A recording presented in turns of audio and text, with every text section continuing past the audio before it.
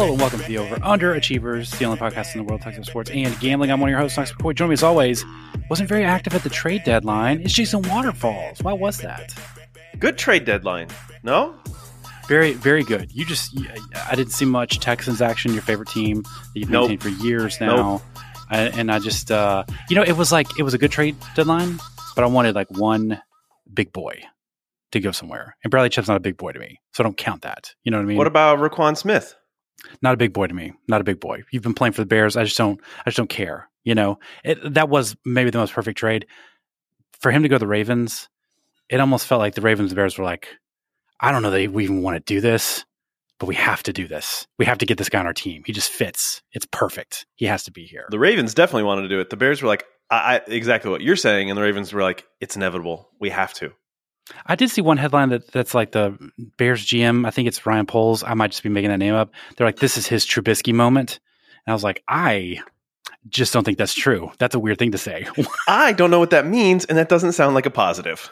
It doesn't. It really doesn't. But kudos to them for really being like, Justin Fields, you're having success. What? We're going to trade more stuff and make sure you have less success because we are masochists for you. So it's just a little tough. The Colts and the Bills made a trade. Naheem Hines. I like that. I actually did like that trade. Yeah, my son really liked that trade because he did a flip once in the end zone. So Rowe thinks he's like the greatest player in the world. And I'm like, man, he really didn't see the field. He's like, I don't care. You're stupid and old. I don't know why he doesn't see the field more because he's good out of the backfield and he's good receiving. So does feel like the kind of guy who's like blocking assignments optional. We'll just see. We'll just see what happens. Okay, so maybe he's more of a wide receiver because that makes sense. Now, Frank Reich throwing Marcus Brady under the bus and getting him fired. How's that playing in Indianapolis? Is that like Frank had to do it, or that's his stay of execution? It's I mean the death scene is marked off with yellow tape. It's just a matter of waiting to do a chalk outline around the body. But sure. this is that that last ditch effort. Brady just clearly could not call the right plays for Sam Ehlinger. So you got you got an incredible once in a generation talent back there at quarterback. You have to know how to call plays for that. You got an offensive dynamo. You got to give him dynamo things to do. So I think that's fair. A lot to get to in this week's episode. But Jason, before we do that, I just want to check in with you. How we doing? How you feeling? I got to tell you, the audio that's coming up from our dear, dear friend, Andre, regarding the Tennessee-Georgia game is just remarkable. And I'm just very, very excited for Saturday. And I'm wondering, Knox, I've always been an NFL guy. Mm-hmm. College football has been great the last couple of years. Is it just because we're invested in Georgia and now this Tennessee thing is fun? I'm not saying I'm invested in the Vols, but it's been fun and I'm invested in Hendon Hooker. But Saturday seems more fun than Sunday the last couple of years that we've been doing this podcast. Is it just me? No, it's not just you. And I think you're exactly right. And I think it's been a slow progression for the last 3-4 years, whereas the NFL has gotten slowly a little less interesting, just a little bit more, I don't know what the word is, like austere. So like, honestly, some of these games are hard for me to watch. Like that Packers-Bills game, I was like, I don't really care about this, and I don't want to subject myself to it. Whereas college, there's more action on it, but there's actually like more action in the field too. It just feels like a more fun watching experience. I found myself much more giving myself over Saturdays than even remotely thinking about it on Sundays. I think you're exactly right. But yeah, and so I like that Packers-Bills game, but yeah, I mean, it's games like that it started to look really bad really quickly, and then Rodgers came back. But then you have to be invested the entire time. Whereas some of these college games, anything could happen at any minute. It's more exciting that way. You know what part of it is to me? I think I do believe, as someone who does search the crowd for interesting things in Serena Cobras, I do think the crowd gives me a more interesting tableau of opportunity. Whereas the NFL games, it feels like 40 to 50-year-old men probably dressed in ways and celebrating in ways that they shouldn't. And that makes me feel sad. And I think that's just like a very subtle, understated way that I think college is beating the NFL right now. Also, I get upset when I see Josh Allen doing razor commercials, but he's never got a clean-shaven face except for the razor commercials. And I'm just saying, like, I expect him to use that, but it just feels weird to me. It feels disingenuous, I definitely agree. And I mean, I don't know any people that would read ads and then not back them up all the time. That's just not. It's the height of hypocrisy. The height of hypocrisy to me. Okay, well, let's go ahead. Let's do, obviously we're going to get into Georgia and Tennessee and Andre's audio that he supplied. We tried to get Andre here. He unfortunately was heading to Athens a little early this week, so we couldn't make recording schedules line up, but he did give us some audio that we'll play in a little bit. Before we get there, let's hit some quick news items. First up, Brian Harsin finally out at Auburn. Are you an Auburn fan? No. Again, everyone tries to put me in a box. Everyone tries to put me in a fan box. So I'm not going to do that. I'm a person. I'm a win baby. I'm a person of opportunity. I do see Auburn as I'm drawn to chaos, right? I'm drawn to fires, car wrecks, movies about the apocalypse. These are interesting things to me. Auburn is all of those, maybe in one package, one succinct over and over again car wreck package. Yeah. So I know it's not even, like when I check Twitter, I just know my feed's going to have stuff in it. I don't know what it's going to be, but it's going to have stuff. Sometimes when I check websites, they haven't updated. Auburn's always going to have something weird going on. And, not that Brian Harsin getting fired is weird.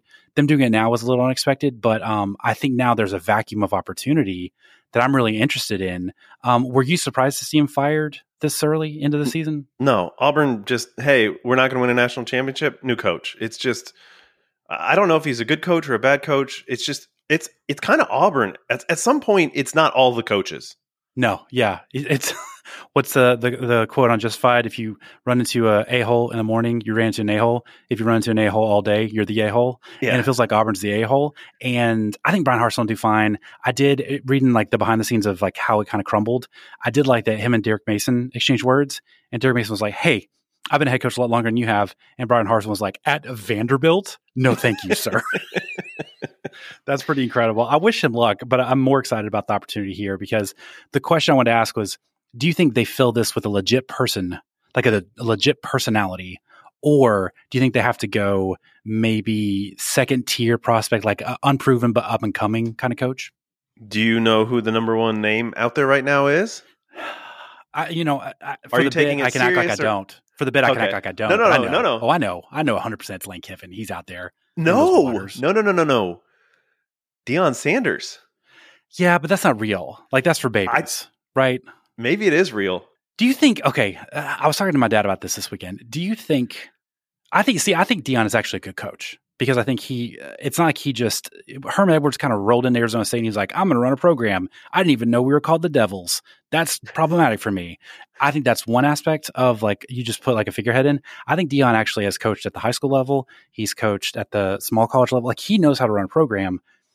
Does he need to go to a Power 5 conference? I don't think he does, and I don't think he should, and I don't think he will. I don't think he needs to, but I think that he's going to. If you're Auburn, why not take this swing? I don't get the Lane thing, to be completely honest. I didn't mean to be dismissive of that. It's just not who I was talking about at the time. Sure. If I'm Lane, I would absolutely 100% stay at Mississippi over going to Auburn. I don't care what the number is for money. It could be $1 billion, and I would stay at Mississippi if I was Lane. I just can't, not to make this about Lane, but I just can't shake the feeling that he feels like he is with a Nashville 6 and he knows he can get a New York 12. You know what I mean? And that's no offense. It's not Auburn. No, but I think he has stars in his eyes, and I think it's not necessarily Auburn, but it's the opportunity to make Auburn work and make Auburn work against Alabama. I think that's what he's like, ooh, Laney likey. Yeah, I agree. I think Lane's going to move. If it's Auburn, I think my respect for Lane, not literally, but like my sports respect for Lane is going to go down a little bit. There's other moves. Like, I can see Lane being the next coach at Texas, something like that. Like, yeah.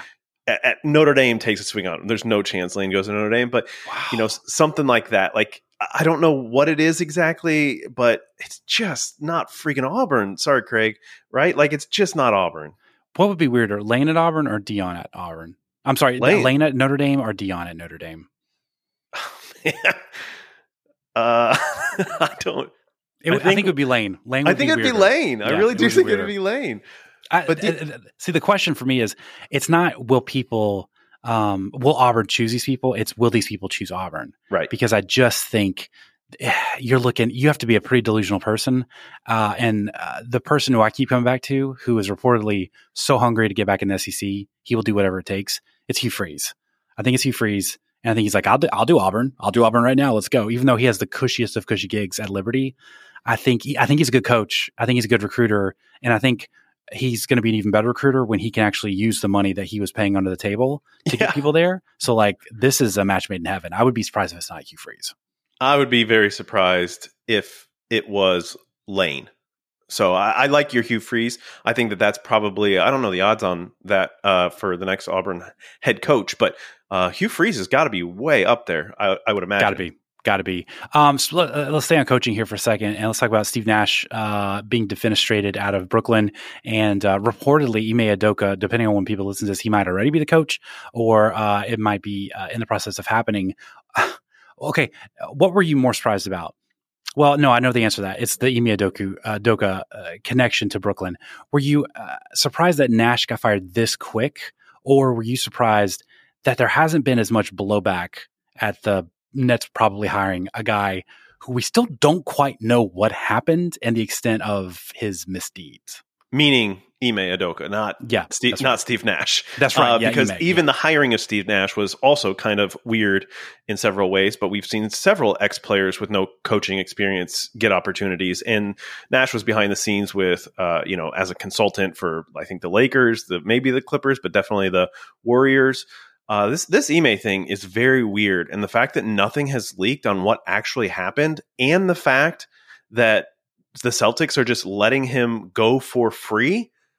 I don't allegedly for what I'm about to say. Did he sleep with Brad Stevens' wife? Like this this is crazy. It couldn't have just been like, one of the Usher's wives or something. Like, sure. What the heck is going on here? And not Usher Raymond. You're talking about Ushers in the seats, but also Usher. I don't know how their stance on Usher Raymond. So is he married? Good for him. I'm happy for that. Did we talk about this? I think I talked to Jamie about this. His son is at school with Roe. Like the same school. And like there's whispers among the students like, that's Usher's son. That's Usher's son.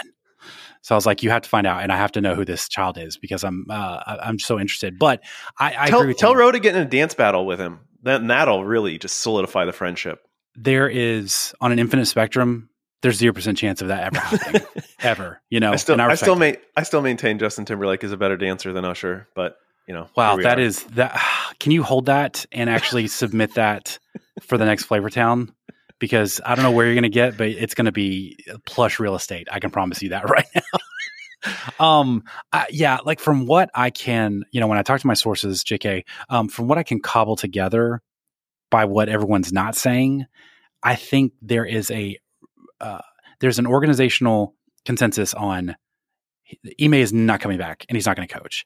And there's also an organizational consensus on to give any oxygen to this story would be to subject the young lady who is involved to some really terrible stuff. So we're just not going to say anything about it. And we're going to cut ties with him. We're not even going to ask for compensation. We're just going to move on from this and accept the gift that the Nets have given them, which it truly is a gift. I think he's obviously a good coach. I don't know the extent of what he did and how we should feel about it. But even still, I feel like it's not going to work in Brooklyn because of Kyrie Irving, because of Ben Simmons, and because of Kevin Durant and the discontent and nobody plays defense. It's just going to be a problem. And now let's add another distraction onto this problem. It's insane. It's absolutely insane. And I will say, I don't want this lady's name out there. I don't want to drag through the mud. All that, I'm dead serious about that. That being said, and I'm not trying to downplay what I just said, but this is the weirdest situation because these teams on these major sports run as businesses. Mm-hmm. And they are cutthroat and they don't care about one woman's name being dragged through the mud. They care about compensation. They care about opportunity. They care about dollars, right? Like for this to be going down like this, I think should be getting way more attention than it is. But overall, I'm glad that it's not, let's move on, blah, blah, blah. But it is a very, very weird situation in 2022 that it's not getting exposed and that he is just getting released from the team, if you will, for no compensation and then going to go and coach a competitor that has superstars on it. Now, all the way on the net side, I don't blame Steve Nash. He put a thing out there on Instagram. He was just like, yep, it's amicable. And there's jokes online like, hey, you're fired. And Steve was like, thank you. I'll take it. Like he didn't want to quit, obviously. But I don't understand how it got to this point in the season, regardless of if they're good or not as the Nets. But this being at this point in the season, just do this in the offseason. Something had to be boiling up with all the Kevin Durant stuff. Because if they did an offseason, then Kevin Durant runs the team. And if you're Josiah or Sean Marks, you can't let Kevin Durant run the team.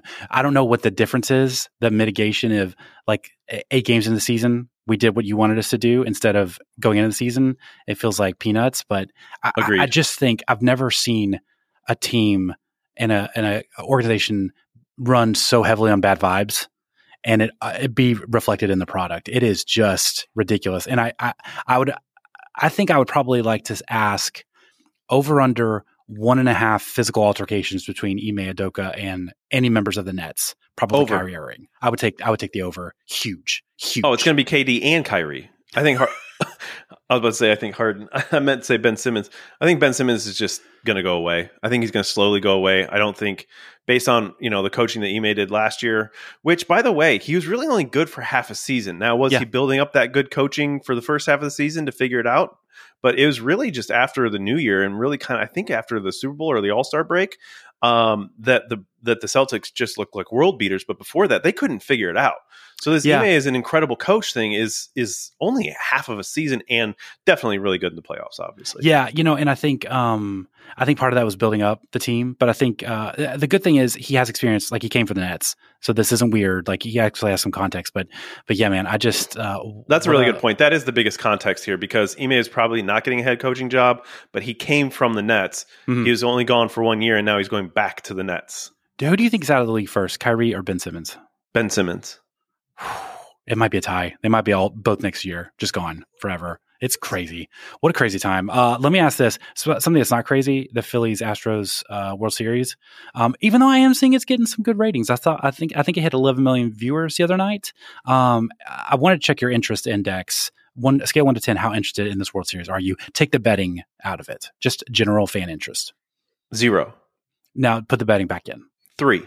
Okay, I'm at 2.5 just because I like watching you guys bet it. I'm not betting it, but I like watching it because I dipped in last night to just in time to see Alvarado give up 4 in the 5th because the Phillies put in their closer in the 5th inning. I just like the Phillies going full Leroy Jenkins with their bullpen. Yeah, this offseason is my favorite thing. I actually love it and I respect them what they're doing.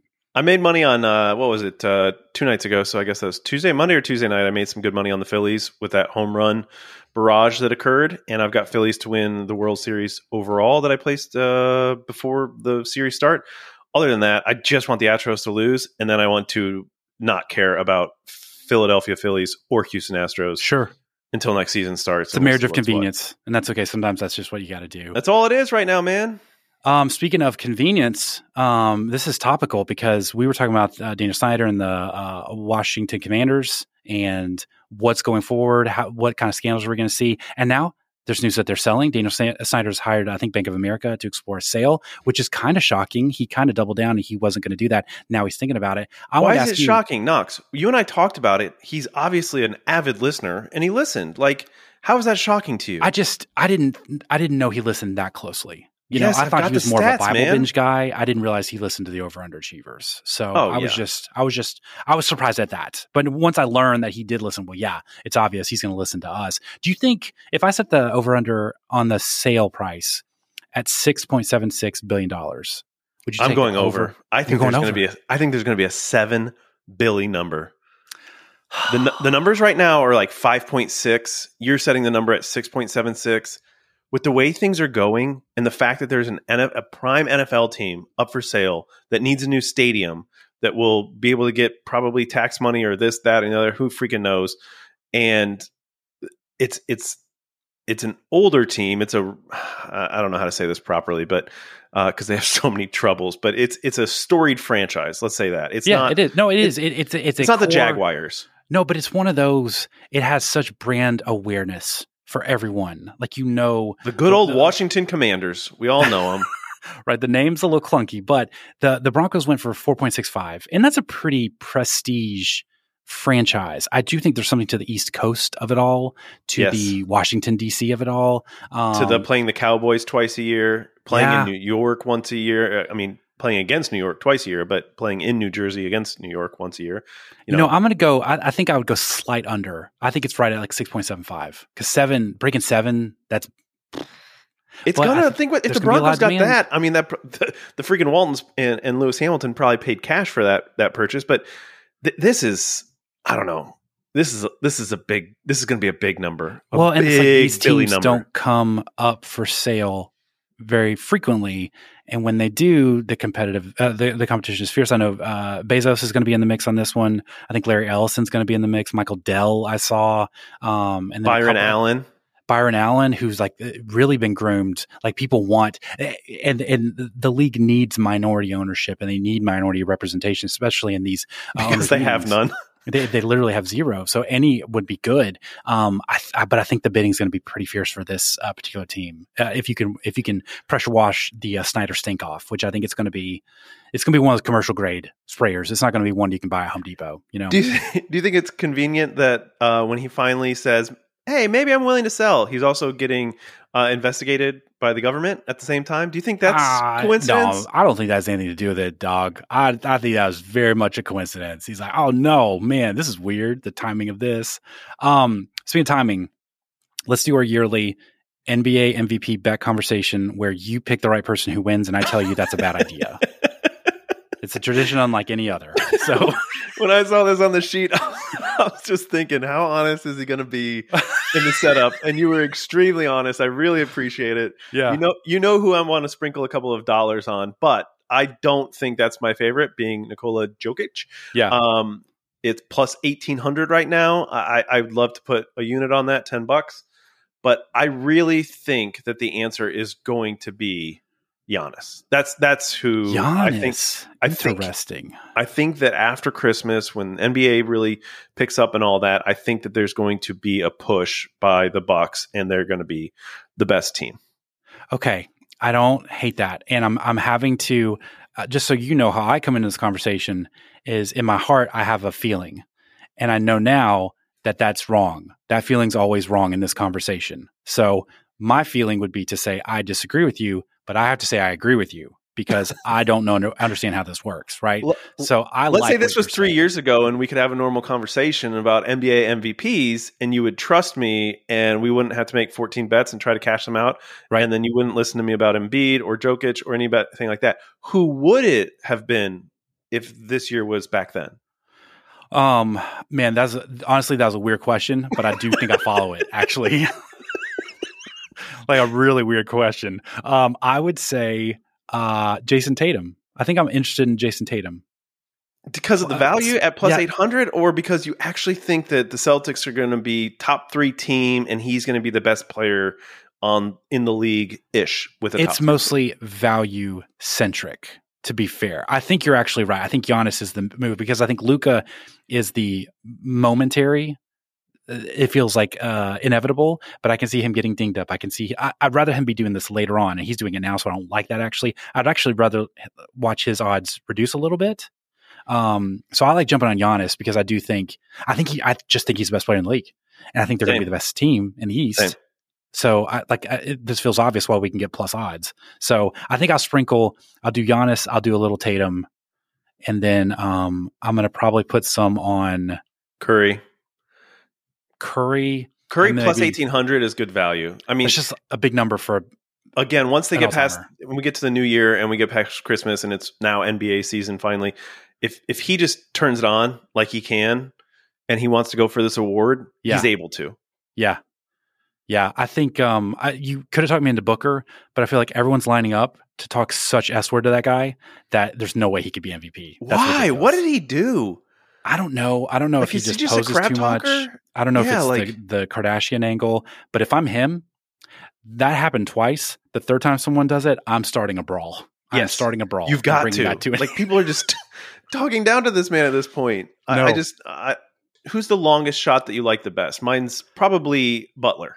I hate all of them. I think the Kawhi Leonard one is hilarious to me. Yes. I would say Donovan Mitchell maybe. or Zion, but I don't think Zion will be healthy. I just don't think he can stay. Donovan Mitchell could be really interesting, especially if his numbers are there on a good Cavs team, wins wise. I don't think they're going to do much in the playoffs, but I'll be happy to have this audio come back at me at that point. But Donovan at plus 2,000 is kind of interesting. I definitely agree on that one. Yeah, so I'm with you. I'm going to go a little bit Giannis, a little bit Tatum. Might even drop some on Luka just because. And I'm following your lead. I have no feedback for you. So it's Giannis, and then sprinkle a little on Curry. Just because of he's made me so much money, I'm going to put a little bit on Nikola. Yeah, plus 1,800, 1 unit, and go from there. I have no comment on that. Yeah, thank you. I just don't. Okay, let's go to our runners here. We have two, and we just want to spend some time on them for a second. So let's talk about this freaking Georgia-Tennessee game. Before we talk, do you want to send? Let's do the Andre audio here. Does that make sense? Oh, I think so, because it is the basis of a lot of this conversation. Okay, great. So you guys are about to listen to Andre 3 Stacks and his feelings about this weekend's game. It's hard to believe we are in week 10 of the college football season. You know, this fall has absolutely flown by. The number one team in the country plays football in Athens on Saturday, but it's not the University of Georgia. 43 weeks ago, Georgia raised the national championship trophy in Indianapolis. This week, Tennessee raised the "We Are Number One in November" banner. Poor old Georgia. Hopefully they can keep it close like the Pitt Panthers. Georgia will be without their best wide receiver and their best linebacker versus the number one team in the country. Little upstart Georgia is listed as an 8.5-point favorite versus reportedly the best college football offense to ever take the field. I'm surprised they're still playing the game on Saturday. It sounded like they gave away the trophy to that school in Knoxville this week. Folks are asking me for my prediction on Saturday. If you come for the Kings, you better not miss. Okay, Jason, you listened to that last night. I listened this morning in preparation for this episode. Your response in the thread was effusive. Tell me your thoughts on it. I love the angle that he is taking, and it is making me so scared to bet on Tennessee, which I have already done pretty big. I've bet the money line because I like the value. I think it's up to plus 235 now. Wow, I think I got it at plus 225 for Tennessee to win. And then Tennessee was getting, I bought a half point to 8.5. Tennessee getting 8.5 points is kind of wild. And then you listen to the Andre audio, and this is the stance that a lot of Georgia people are taking. I think it's very smart. I want to go back to what we've been encouraging our Tennessee fan listeners to do, besides move out of Knoxville, is just be calm. You need to go into this. And my brother is not staying calm. Okay. And a lot of Tennessee fans are getting more and more revved up. If you lose against Georgia at Georgia, it's okay. This is still an incredible year. This is still a buildup for next season. This is an overachieving year already. Be happy with it. Okay, let me push back, though. Let me push back the dogs. Do not taunt the dogs. Don't push this. What if it's not an achievement? What if to them this is a lightning in a bottle situation, and we have some components here that can make a run, and we have to do it this year because next year we're going to have a new quarterback. Some wide receivers are going to graduate. There's going to be flux, maybe this year is the year we have to do it. I would understand that if that's your interpretation. I think I'm more interested in the Georgia fans right now because beating Alabama, beating Kentucky, after the conversation in the lead up to Kentucky was Kentucky's defense is going to be stout, and then really kind of embarrassing Kentucky. I understand and beating LSU. Beating LSU might be good now somehow. I don't know. Yeah, I still don't buy that, but I understand. So I understand the enthusiasm. I'm more interested, and Andre's kind of manifesting this a little bit, in the hypersensitivity of the Georgia fans right now. And I think it's to me, it felt like a case study in watching the rise and fall of programs, right? Because arguably Alabama, maybe it's not prime, but it's post-prime program, they know the end's kind of coming eventually because Nick Saban just with age. But Alabama feels like a program that even if they lost by 1,000 after the game, after like a couple hours after the game, they'd be like, we're still going to get to the title game. We'll probably win, just give us a chance and we'll win. Georgia, it feels like they are straw manning it a little bit. Like everyone is saying that Tennessee's the better team, even though Georgia is still favored by more than a touchdown. Isn't that correct? Oh, yes, very much so. Georgia's playing at home. I think the problem is they are, I don't know if embarrassed is the word. They won't acknowledge that their schedule's been terrible. Their schedule outside of Oregon, that looked like a great win, and then it looked like a terrible win. Now it looks like a great win. That was a great game. It was a great performance. Outside of Oregon, their schedule's been trash. Not particularly their fault because Florida being terrible, like they can't control that. But they did give up points at Kent State, which Kent State, by the way, their offense is very similar to Tennessee, just FYI. And they got in a weird dogfight with Missouri. And that's going to hurt your resume. So when you're talking about resume and rankings at this point in the season, I don't understand why Georgia's like, I don't care.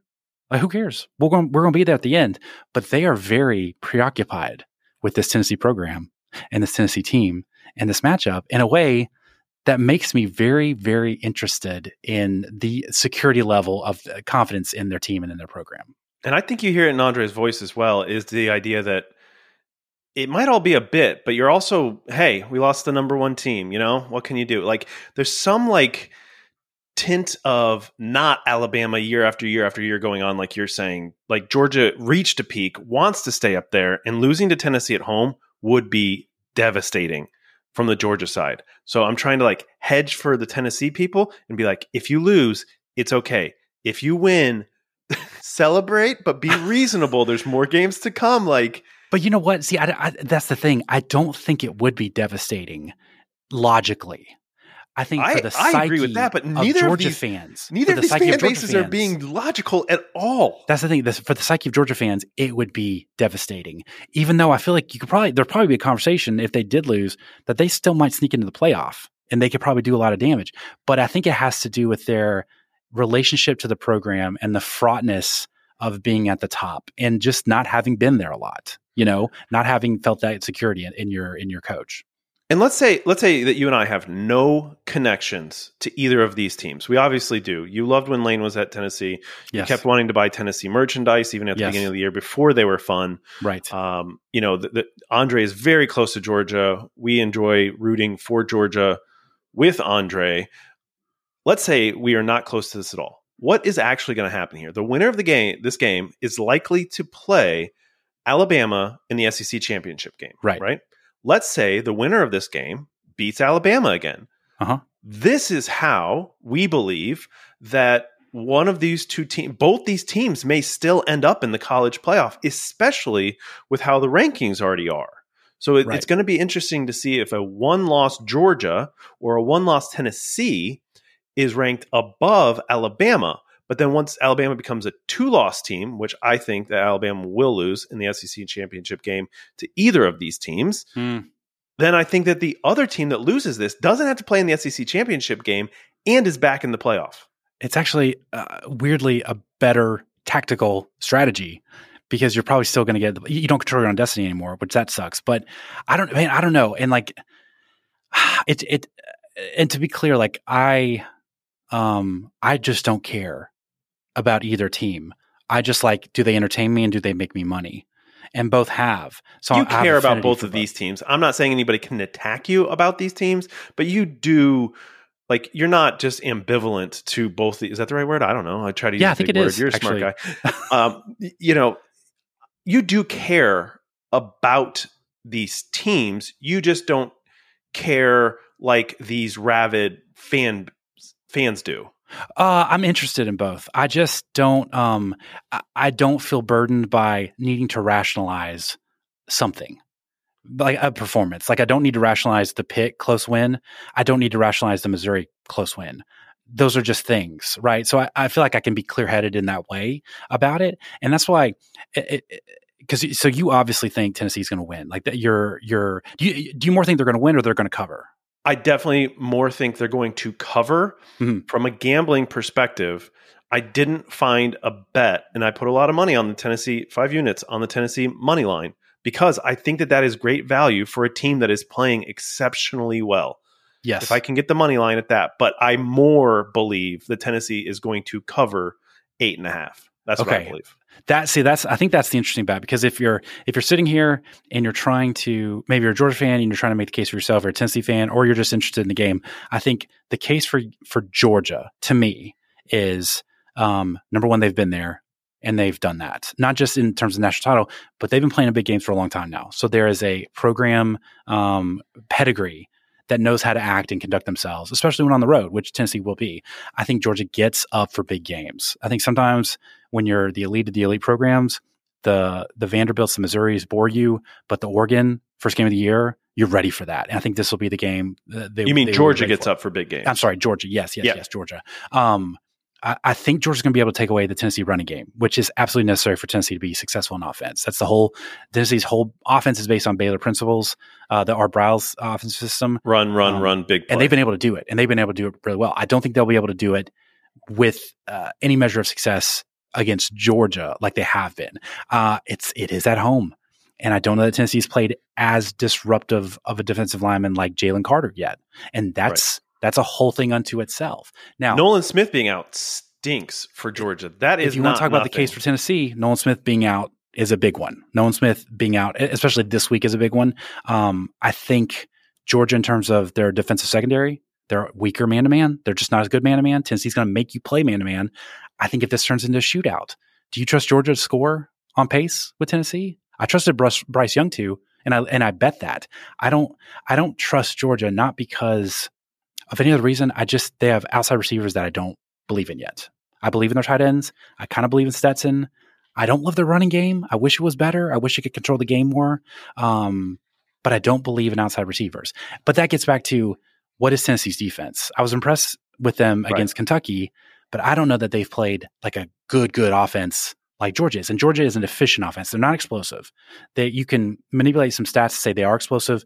20 yards, yes. Beyond 20 yards, they are not explosive. They cannot. They're in the bottom third of the NCAA. So that's going to be a problem. I think Nolan Smith injury, you still got a newish defensive coordinator who is not as creative with his looks. And I don't know that Georgia's faced a legit offense yet. So you don't know what that speed is yet. You don't know what that tempo is yet. So I'm at a real impasse, because I think if I had to guess, I think Tennessee covers. I think Georgia wins, because I'm a big believer in, you can't level. I think you have to slowly level up as a program. And I just don't think you can start from here and get to, I'm winning the national championship. I think you have to get to an SEC championship, lose, get back, win, get to a playoff, lose, get back, win, get to title, lose, get back, win. I like that trajectory more. Georgia's done that. That's kind of been their path. And maybe this is the rare meteor where Tennessee just blows the doors off everybody, like Joe Burrow's offense with LSU, and it doesn't matter. But I think it does, especially playing this game in Athens. I just think it's going to be a little different. And that LSU team is where a lot of Tennessee fans need to calm down. When you win the national championship as decisively as they did, and then you look back on the entire season and it was just like, whoa, that was incredible. And you have numbers like Joe Burrow did that year. Then let's finish out this season with a natty, Tennessee, before you start comparing yourself to that LSU team. But that is the model for taking one giant leap out of nowhere and it working home or away. I don't know if Tennessee's going to be able to do that against this Georgia defense. But you mentioned one thing that from a gambling perspective, I am very interested in taking a look at, which is the props for Brock Bowers and Darnell Washington, the two Georgia tight ends. I think that they are going to have a huge day. I like over receptions for both of them, and probably a touchdown for each of them. Yeah, because I think there's going to be points. And to me, because we talked about it in the text a little bit, for me, my strategy if I'm Georgia is what I thought Alabama was going to do, is sit on the ball, frustrate, slow down Tennessee, and make it to where if they have a stalled drive or a 4-and-out, it's going to cost them like a 48-play, 15-minute drive that Georgia just sucks the life out of their tempo. And I think that's the strategy. So in that respect, if you're thinking Georgia's going to do that, then points are going to be diminished. But I think they're going to possess the ball with dink and dunks to the tight ends. And I don't know that Tennessee can match up with the tight ends in that way, So I saw there's like the total for points 66. The spread's 8.5-ish, depending on where you look. The Tennessee team total points is 28.5, and the Georgia team total points is 37.5. Those totals seemed a little weird to me. I don't know where I'm going to land. I think I'm going to try to hit up those team totals because they just seem a little interesting and there's some opportunity there. But I didn't know if either of those struck your fancy. The team totals are weird because if the game goes one of these other ways that we're talking about, maybe Georgia just goes for points and wins huge. Mm-hmm. And then if you start getting on the Tennessee total points, when you say it looks weird, 28.5, you think it should be more? Or what are you thinking there? Because if you think it should be more, take that over, because 28.5 for this Tennessee team. And if Georgia's scoring, Tennessee's going to have to keep scoring. So they either get blown out or they go way over 28.5 is what I would say. That's the thing. It's like it's really just you have to commit to a certain kind of anticipation of the game. Like, what do you think is going to happen? I do think Georgia's going to win. I do think they're going to slow the game down. So even though at 28.5 with this Tennessee team that I feel like could do that in a quarter feels weird, I think given my interpretation of the game, I feel like I am going to take the under just because I feel like it's going to be one of those weird games that's very slow, very unassuming when we're all expecting Bama, Tennessee part 2, you know? I wonder if you take the under, and then maybe there's a cash out like halfway through the third quarter, and then you take that cash out because here comes all the points. I can definitely see that happening. I was looking at a first half under 2. I think it's like 31 points maybe, or 33 points. And then the second half is the inverse. So I don't know. I'm so excited to watch this. I'm so excited. Do you want to know what the best part about this game is for me personally? What? I get to go to a neighbor's Friendsgiving. Okay.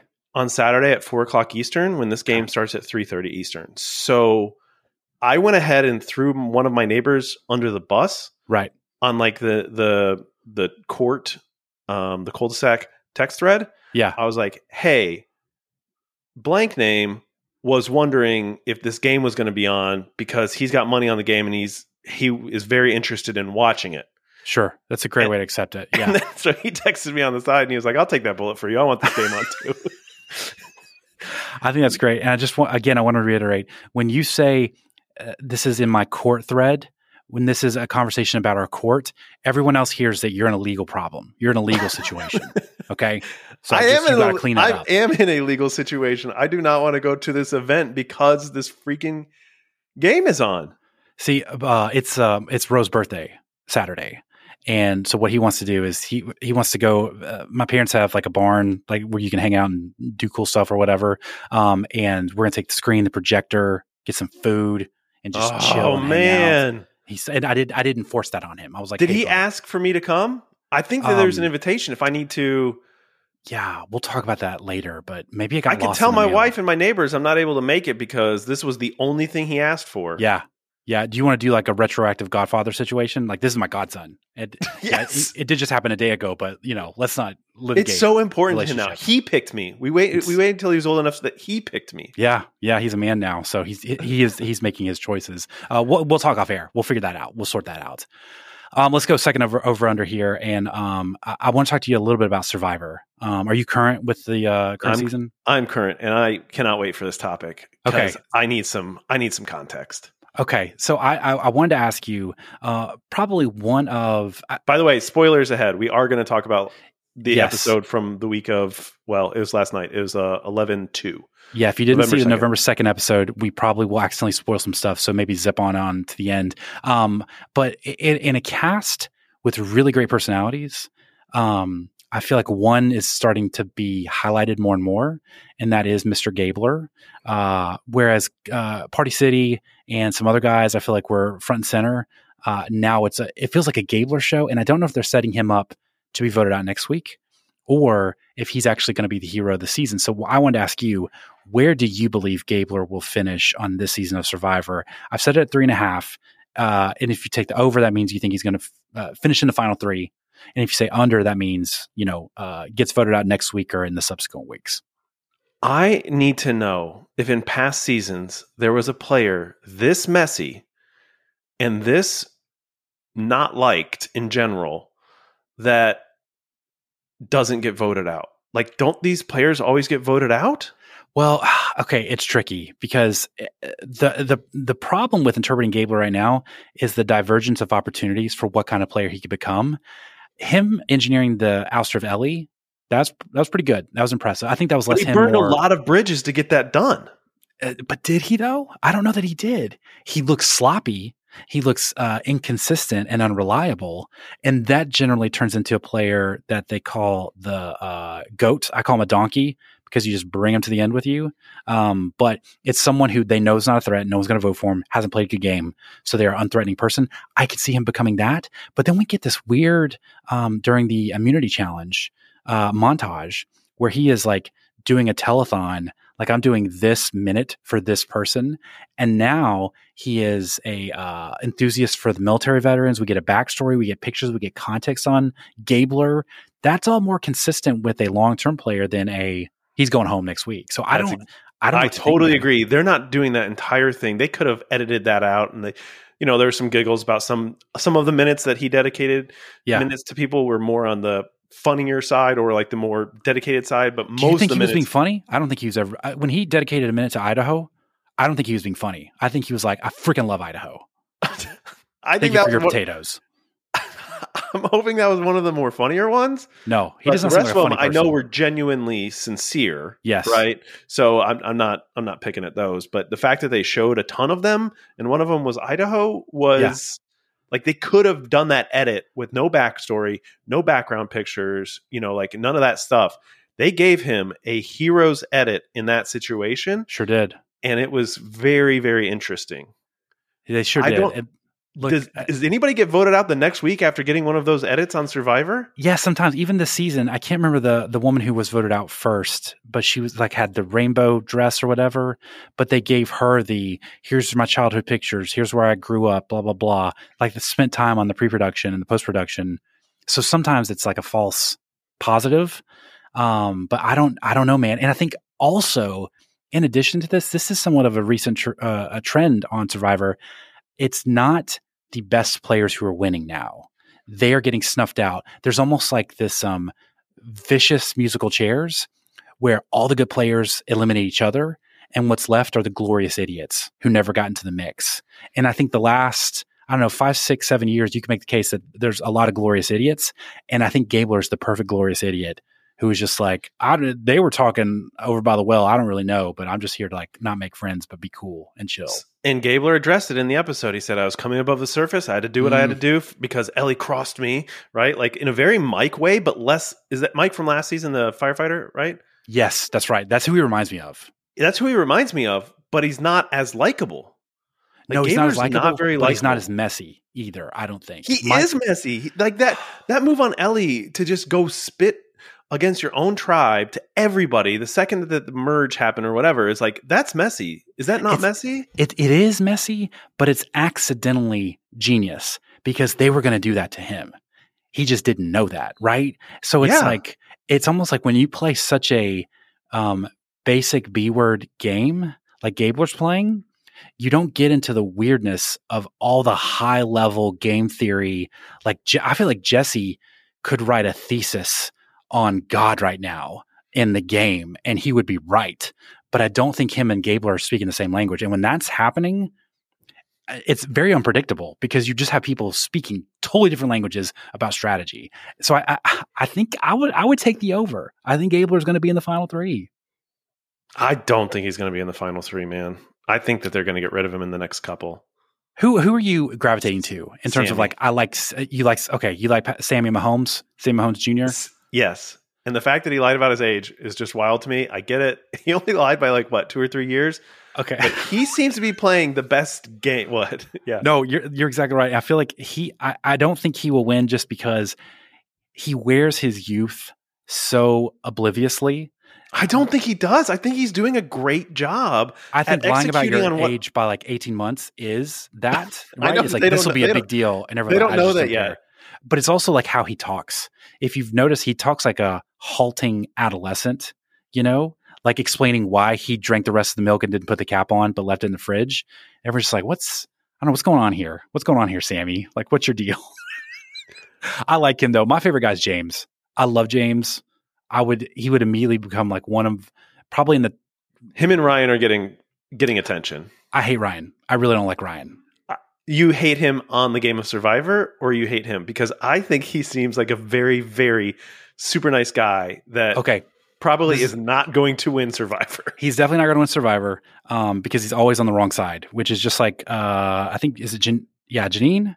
Is it Janine? Or I'm getting Justine and the girl Cassie. with like the ringworm on her chin. It looks like. Oh, but it was yeah. actually She got scraped up pretty bad, pretty early on. I feel like she's a really good player, but she's never on the right side of the vote. And like you can see I think she's not eyes. a really good player, and she's starting to break down. Like I think if Ellie's still here, she's a good player, but now she's getting exposed for the reliance on that. Yeah. But Ryan, I feel like is honestly, I don't know his backstory. Like I don't know what he does, but if you told me he was a pastor or youth minister, I would be like, yep, 100%, because presents as nice and agreeable. But when it's high pressure, he's screaming at James to look at him. And like, why didn't you look at me, bro? We could have won this challenge, bro. Like he folds like in the trenches. I don't blame him in that moment. James like just went like he was just staring down and just started wobbling all over the place. That was because Ryan was like, step forward, and James was like, where? There is nowhere to step, my guy. Like, what? Don't scream at me about this. I think Ryan gave constructive feedback in the moment, which is always better than waiting a week or two and rehashing it. I think that was a good interaction, good communication between. Yeah, socially, he is just very adept. I think he's going to be great. I love James. I love his voice. I love his vibe. I definitely love his vibe. God, his vibe's the best, but I'm worried that he's going to get voted out because they seem to be gunning for him. Yeah, man, I don't know. It's a strange season because I like everybody right now. I really like Cassidy. I like Carla. I didn't think Carla was going to be like interesting at all, but she is such a good player. So I'm looking forward to see where it goes. I really like Jesse, like you were referencing earlier. He's just such an interesting character on the show this season from a perspective of like, he doesn't look or appear like intellectual. Yeah. But then he really, really seems to be. And then he has an incredible backstory. Yeah. I can definitely see him winning. And then that, in my opinion, that would buck the trend. And if Jesse wins, I think that would be a good player winning. Oh, yeah, 100%. Because I thought the way this show subtly emphasizes that he's a good player is he sees the opportunity to not go for James, go for who he didn't want Dwight. He wanted somebody else instead. I can't remember who now. Noel? Was it Noel? I don't know. Anyways. Yes. He wanted a different player, but his alliance was like, no, I want Dwight. And instead of like getting in a pissing match, he was like, well, I still kind of want Dwight eventually, so I'll roll with Dwight. Very malleable, very open for reason and understanding, and like socially very pliant. So I thought that's a great showcase of his ability to adapt and survive. So I love it, man. I love Jesse. I love the show. I love the season. I love the cast. I'm so glad they're not doing an hourglass thing again. It's just, we're in a great place with Survivor. We really, really are. Did you see the SNL sketch from this week where our boy shows up?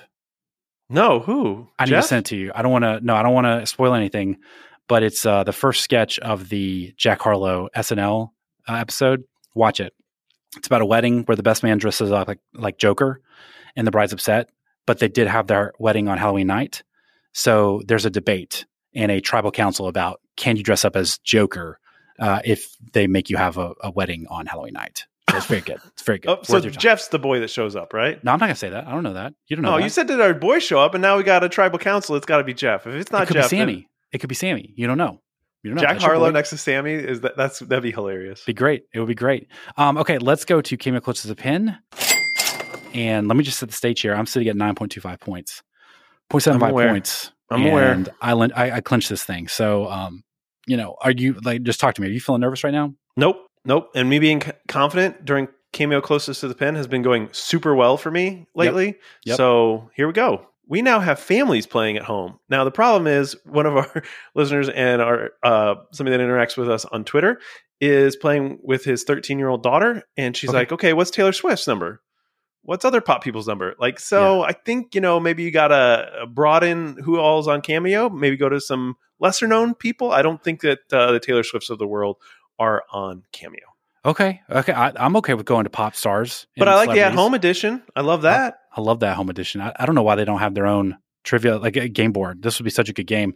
I feel like for the fragile Georgia fans right now who are just on a precipice, fake I feel fragile. Like we should go it's an underlying of confidence. It is maybe. I think we should go Georgia-centric person instead of a Tennessee-centric, because I want to respect them and their fragility at this point. So we're going to pick a former Georgia Bulldog, current NFL player, who I think we all enjoyed last year and thought he should have been drafted higher, Nakobe Dean. Now, is this Nakobe Dean before he got drafted, after he got drafted low, or now that he maybe isn't playing as well as we would have liked for him to be?